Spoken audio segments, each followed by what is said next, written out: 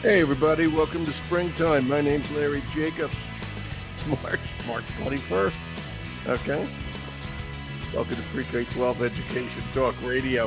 And springtime here in Maine, but we have 5 to 8 inches of snow coming on Saturday, so says the weather report. So spring is really kind of relative, okay? But we're going to have to another snow area today. We're going to go over to Denver, thanks to my friends over at Discovery Education. Thank you, Stephen Wakefield.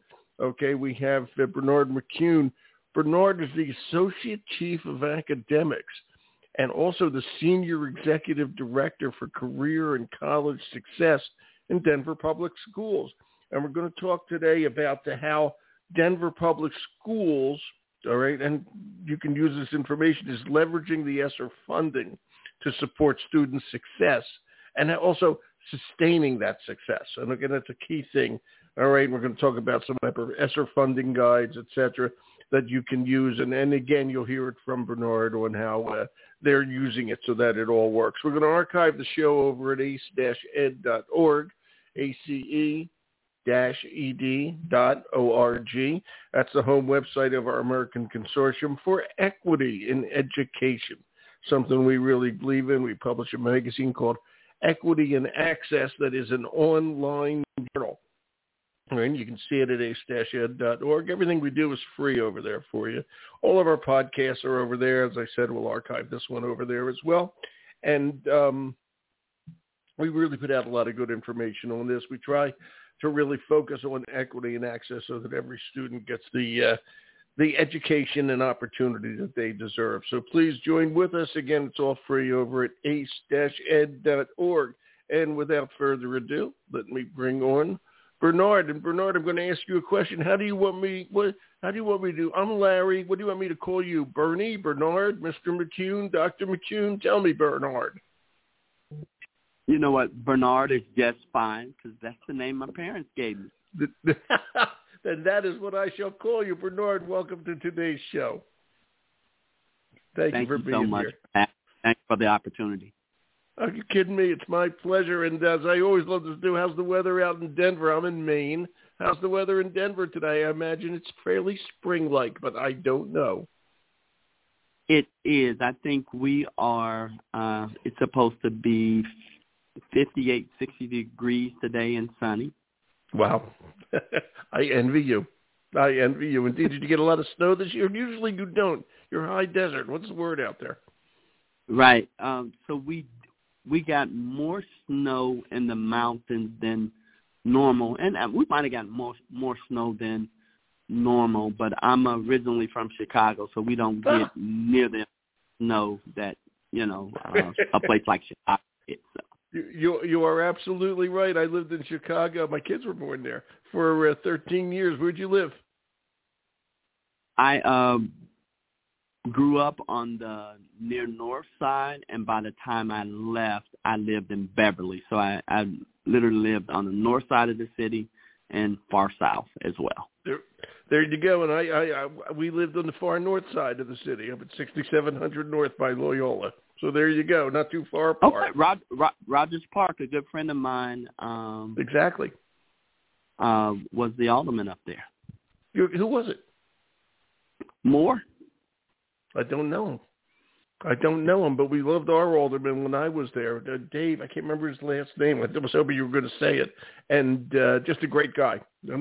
That's cool. That's really fun. All right. Yeah, Rogers Park is a pretty good part of the world, I got to tell you. Okay. And again, I want to thank, and I'm sure you work with Discovery. Discovery's created an Esser funding guide, all right, to help school leaders. And that's why we're here today to talk about what you guys are doing in Denver. And I think it's great and it's fun to talk to a fellow Chicagoan. All right, it really is. Talk to me about your position over there, Bernard, Associate Chief of Academics and Senior Executive Director for Career and College Success. I think that's great. Okay, go ahead. So just talk what you do all day. Yeah.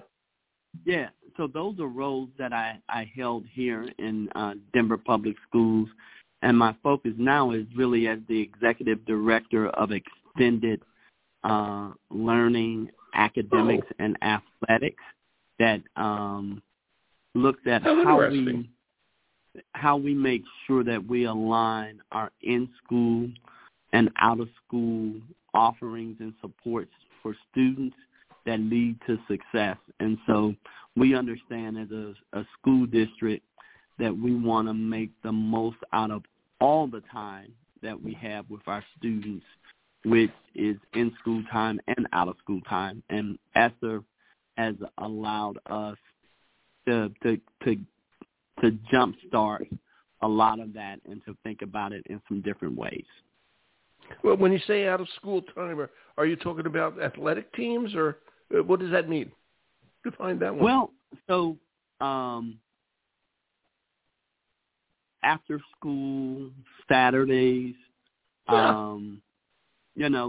are just a lot of times that as a school district or when we work with partners, there's time not during the traditional school day that students have access and opportunity to things that can help them be successful in their lives. And that's what, as educators in schools, what we want is to make sure that students have great life outcomes. Absolutely. 24/7 learning. You're not going to learn everything in school. You can take advantage of great stuff outside. I just wanted to find out what that definition was. That's absolutely excellent. All right. And so, wow. So I think, I want to ask you, and I don't know this, what's the demographics of Denver public schools these days? Well, so we have about 90,000 students. Wow. And of those students, about 63% of them are free and reduced lunch. And, about 12.5% are students with disabilities. Mm-hmm. We have about a third, or maybe say 36% of our students are English language learners. Wow. How diverse. How interesting. Wow. How many languages are spoken in the schools, do you know? Well, there are... got to be tons. Yeah, there are tons. And so our top, say, 10 languages are Spanish, Arabic, Vietnamese, Wow. Somali, French, Nepali, Chinese Mandarin, Russian, and yeah. Wow. And what percentage of the district is Latino versus African American versus Caucasian? Do you know? So, yeah, I do roughly our demographics. There are about 60% or so of our students are Latino. About 18 or almost 20% are African American, and almost 20% are Caucasian.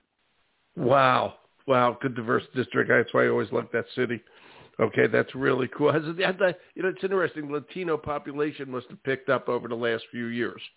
Okay, it wasn't always 65% or so Latino in Denver. Yeah, that's interesting. Yeah, and I think I was having this discussion with a colleague who's actually in Minnesota about the fact that sometimes the demographics in our schools located in cities all the time mirror the demographics of the city as a whole.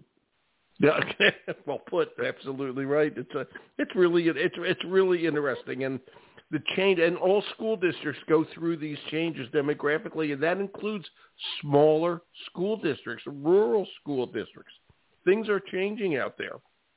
Okay, we have to make sure that we're teaching every kid, and it's hard to do because it falls on the teachers to do that. Of course, the administrators, but the teachers on a daily basis. Okay, and kids come in from different cultural backgrounds, language difficulties, et cetera, et cetera. Okay, as the old line is, "It ain't your daddy's Oldsmobile anymore." Okay, things have changed, and when the school district really steps up and does well with it and really cares. And what you said at the beginning, your job, it's not just what happens in school, because you're dealing with a lot of different cultures. It's what happens out of school too. Okay? And if you can coordinate that, which is your job, I think that's a great job. That makes all the difference in the world. It just works. It's just going to work. Yeah, and so I've been in education for a number of years, a few decades, but I have a daughter who is a fifth grade teacher, and so she's a second-year teacher, and so just gives me a great insight, as well as all the interacting I do with other teachers and leaders around the opportunity and challenges that we face today, as opposed to when I was in school or when I first started my career in education. Yeah, and actually, we're going to get into the Esser funding in a second, but I just have to ask you this. It's such a great insight. You were trained to be a teacher, I'll say 25 years ago. I'm approximating there, Bernard. Okay? And your daughter was trained much more recently. Okay? And when you talked to her, okay, about the way she was trained to be an educator in today's schools versus the way you were trained to be an educator, and me many, many years before that, okay, what was the difference? Was there a difference in the way she was trained as opposed to the way you were trained? I don't know if you actually talked about that, but I'm just curious. Well, I think there's some obvious things like the better use of technology, and I think and recently we have a healthy respect and knowledge for how SEL needs to be addressed and impact student learning. And so I think those are some of the differences. But, at the end of the day, you have to love students and have high expectations for them, and you have to believe in them sometimes even before they believe in themselves, because once they do believe in themselves, they can do anything. So you got that part right. Hasn't changed. Yeah, that is so well put, I have to tell you, and I hope your daughter was trained to believe in those kids that she's teaching. Is she in Denver, by the way? Actually, is she in Denver? She is. Denver. Good for you. That's great. Okay, I wish her the best, and you're the best on that. Let's talk about the Esser from. How are the Denver public schools? When you look at the Esser funding, how are they using it to support what you do, student success, etc.? How's it all working out, Esser? Yeah, so Esser for us is something we knew it was coming, and so we did a lot of planning with and had focus groups. Actually, a little bit more than focus groups, but we did a 6-week planning session that included teachers and input from students and principals, and then community around what are some of the things that they thought we needed to propel student success. What were some of the things that were missing that we would like to do, and then we went about charting and plotting out those things to see where we could, fill some gaps. And Esser for us has been an opportunity to get that collective thought process, to implement some things, and then, things that were research-based to figure out if we could have the success that we hope to have. So I have to ask again, because you just described some of those disparate groups, all concerned about education, but different groups. They have different eyes, different points of view. Okay, and I don't know if you remember or can just think of it on the top of your head, but when you asked the kids what they wanted to do with the funds, was that the same thing that the teachers wanted to do with the funds? The same thing that the adults wanted to do with the funds? What were the different answers? If you just think of those, that's right. I have a smile on my face as I ask that question. Yeah, and so there was a wide array of answers, but when you would boil them down to that least common denominator,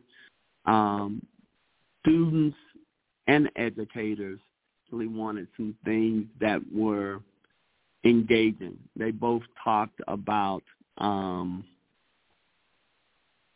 a sense, I think, academic freedom.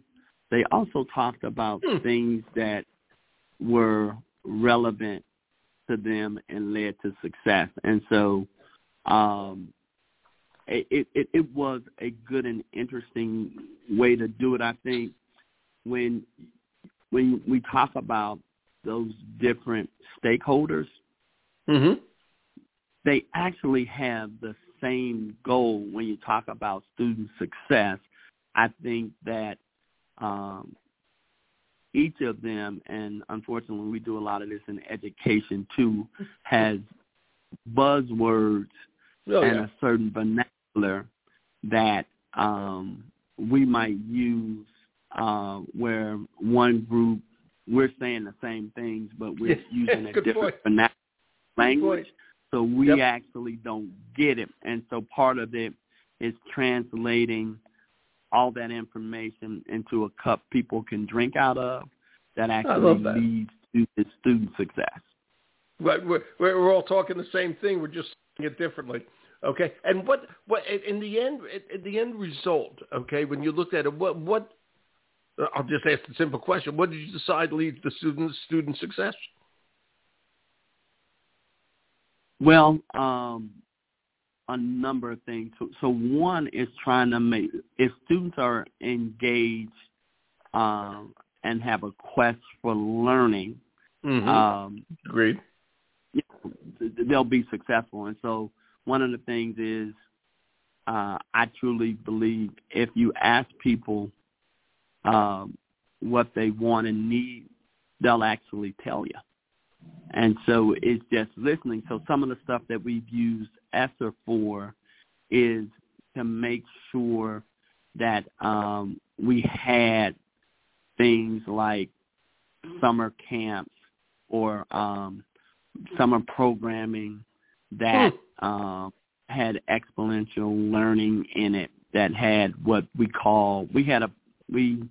funded a program called Summer Connections for elementary students that had a focus on literacy and math, but also science, and there was a part of it that was called Genius Time, where students got to pick and do robotics and a number of other things. We've also funded like NASA science camps for students. We have done things like tutoring, high-impact tutoring.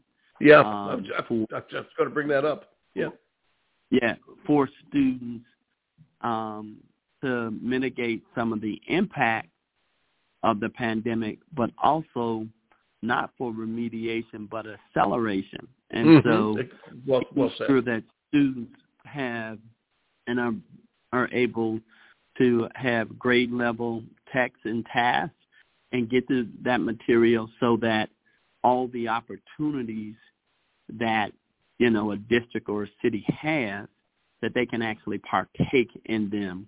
We've also used ESSER funding to, help kids with college exploration and some of those things and supports around that. Also an investment in SEL. And when you talk about student success, we've made sure that we're able to retain staff and have the consistency that That's key. students need. That's key. So just a number of different things, because when we talk to our stakeholders, there were a number of just needs and things that they brought up. And so Esser is just a tremendous and unique opportunity for us and other districts to, explore some things that they might not have thought of, and actually implement some of the things that we learned through, a pandemic, something that only happens every 100 years or so. We hope. Yeah, I'll take it every 1,000 years. As a matter of fact, it was pretty. Yeah. It was pretty gruesome, pretty brutal. Especially, I have to say, on the populations that dominate your school district, Latino folks and African American folks, and that people forget. Most people lived through it, but those groups lost a lot of people. There was a lot of hurt. Okay, just it's a lot to come out of.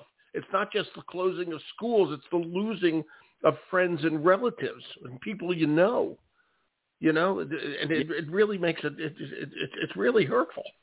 It was really hurtful. I got to tell you, and that's why the SEL. Yeah, go ahead, please. Yeah.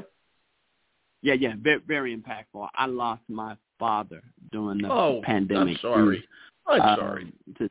To COVID, and so there was the impact of the loss of family members, but also the loss of livelihood for a lot of families and students. So as a district and a country, I think we understand better now the social emotional supports that are needed for students, but also staff. I was just going to bring that up. Staff as well. Okay, go ahead. Continue your thought if you want. Yeah, no, I was just going to say, because I love the people. So I love and being able to support students to be successful and to be whatever their dreams are. And I love the people who love them. And nice. A lot of those people we call teachers. And so yes, we do. Yes, we do. You can't, be a blessing, a support to others unless you're a blessing to yourself. So we have to make sure that all our educators and our staff that are in schools and school districts are in the best possible place for themselves when you talk about those social emotional supports, because they are not only in the most needed profession in my estimation, but also the one where they have to give the most. So it's a selfless profession if you do it right. And so you have to, think about and pour into others. But you got to be in a great space to do that. So we looked at SEL supports for students, families, and staff as well. Yeah, it's just so important. And, as you list all those things, all right, summer learning, SEL, all those kind of things, as you look at it, Bernard, how, just in your opinion, and the anecdotal opinion to me is extremely important. Of course, we also have data, but how are things working out? Okay, A, so far, and B, can we sustain it for the future? Yeah, so that summer program I talked about, Summer Connections, we have data on it because it ran last year, and we are running it again this year. Good. That says students who actually were a part of Summer Connections did not experience any of the summer slide that is typical for students across the country. And so, those things have worked. And when it comes to sustainability, I think one of the most wonderful things about working in a school district is, our funding comes year to year and is approved year to year because it flows from the federal government to the states Right. and then the district. So because of that, we have an opportunity every year to go through budget prioritization and to look at the things that are most impactful for students and for schools and to fund them. And so that means even when Esser dollars go away, we have to do a serious review. And, districts should do this every year around a reflection and an evaluation around what is most impactful for students and then fund those things. And so that might mean some of these things that we did fund with Esser will continue, and we have to make the tough but right decisions of what we fund and what we don't fund. We have to fund the things that are most impactful for student success. That is our obligation. And so the obligation is not to do what we've always done if it's not working. We have to fund and do things that work. That's right. And the data is really going to matter because, the Esser funds were a gift, if I may. I mean, they're important, but they're a gift. Okay, but they're not going to last forever.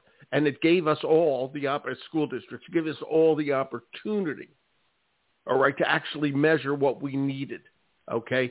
And things have changed since the pandemic. As I said, it's the old line, it ain't your daddy's Oldsmobile anymore, okay? And the fact of the matter is they're shifting priorities out there.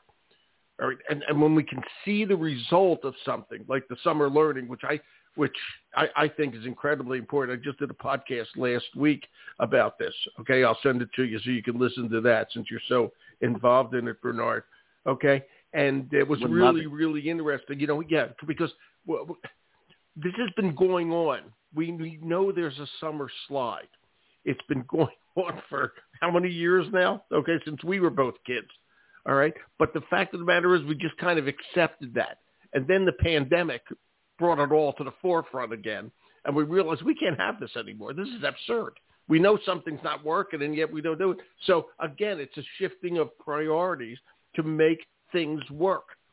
Okay? And if it works, we got to just make it happen. Okay? And stop supporting stuff that wasn't working. All right? Because we're going to come down to a choice. It's not, and nobody's giving us another bucket of money, at least for a while. Okay, it's going to be a choice and a budgetary choice, and we got to do what works. And I'll tell you, if we do that, teachers are going to be less frustrated. They're going to be much happier in their job. Kids love to learn. Okay, the more rigorous we are with kids, the more happier they are. Okay, so the fact that we can keep that going in this summertime. Okay, whenever summer hits at the different school districts, that those long breaks, it's going to work. I mean, it's just that simple. You just went through this, and we're talking to a lot of school districts today on the podcast. What's your best advice? Would your best advice be to just sit down with all the stakeholders and measure it out and see what happens? I mean, what did you learn from all this? Yeah, so I learned from when you talk about Esser or just public education that,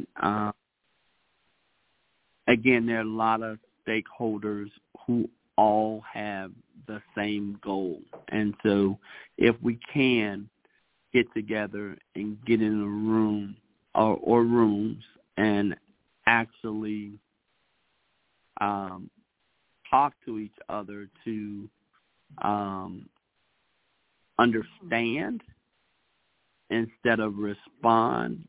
So that there are a lot of great things that we can come up with together. And so my advice for school districts or anybody would be to engage all of the bright, passionate people around education. And again, if you ask students, if you ask parents, if you ask communities what they want and need, they'll actually tell you. And so we can't assume and make decisions for people without their input, because it's just not right and fair, and it doesn't respect their knowledge, their experience, and self-efficacy. Here, here, my friend. Boy, this was great. Bernard, thank you for being with us today. I appreciate your insights. I really do, my friend. Thank you for the opportunity. And are you kidding? I look forward to listening. I'm going to send you that podcast from last week. I'll send you this one as well, but I'm going to send you the podcast from last week so you can listen to that. It's all about, and it's up. I just don't remember the date, but I'll get it, or I'll put it up on here. Okay, but it's really, it was last week sometime. All right, it's just interesting how we can make things better, and you're doing that in Denver, and I wish you the best of luck. Thanks, Bernard. Thank you. Okay, thank you so much. Have a great day. You too. Bye-bye. Okay, Bernard McCune. Bernard, good guy. Denver Public Schools, and I had a different title, but he's really involved with this out-of-school stuff. It's really, really excellent. Okay, he's executive director. I didn't write it down, but he was the associate chief of academics and senior executive director for career and college success. Now he's taking that to the out-of-school time and directing that with all the partners who are involved. Okay, in keeping kids learning as much as we can. Okay, there's no reason why not. All right, it helps everybody. All right, and please go over. I have it linked here on site. Discovery Education. Thank you, Stephen. Okay, has created a special Esser funding guide to help school leaders make decisions about how to use this great funding, and it's linked up here. All right, as you're looking at your screen. All right, that's that link. Okay, we'll archive over at ace-ed.org. I'm Larry Jacobs. Thanks for listening.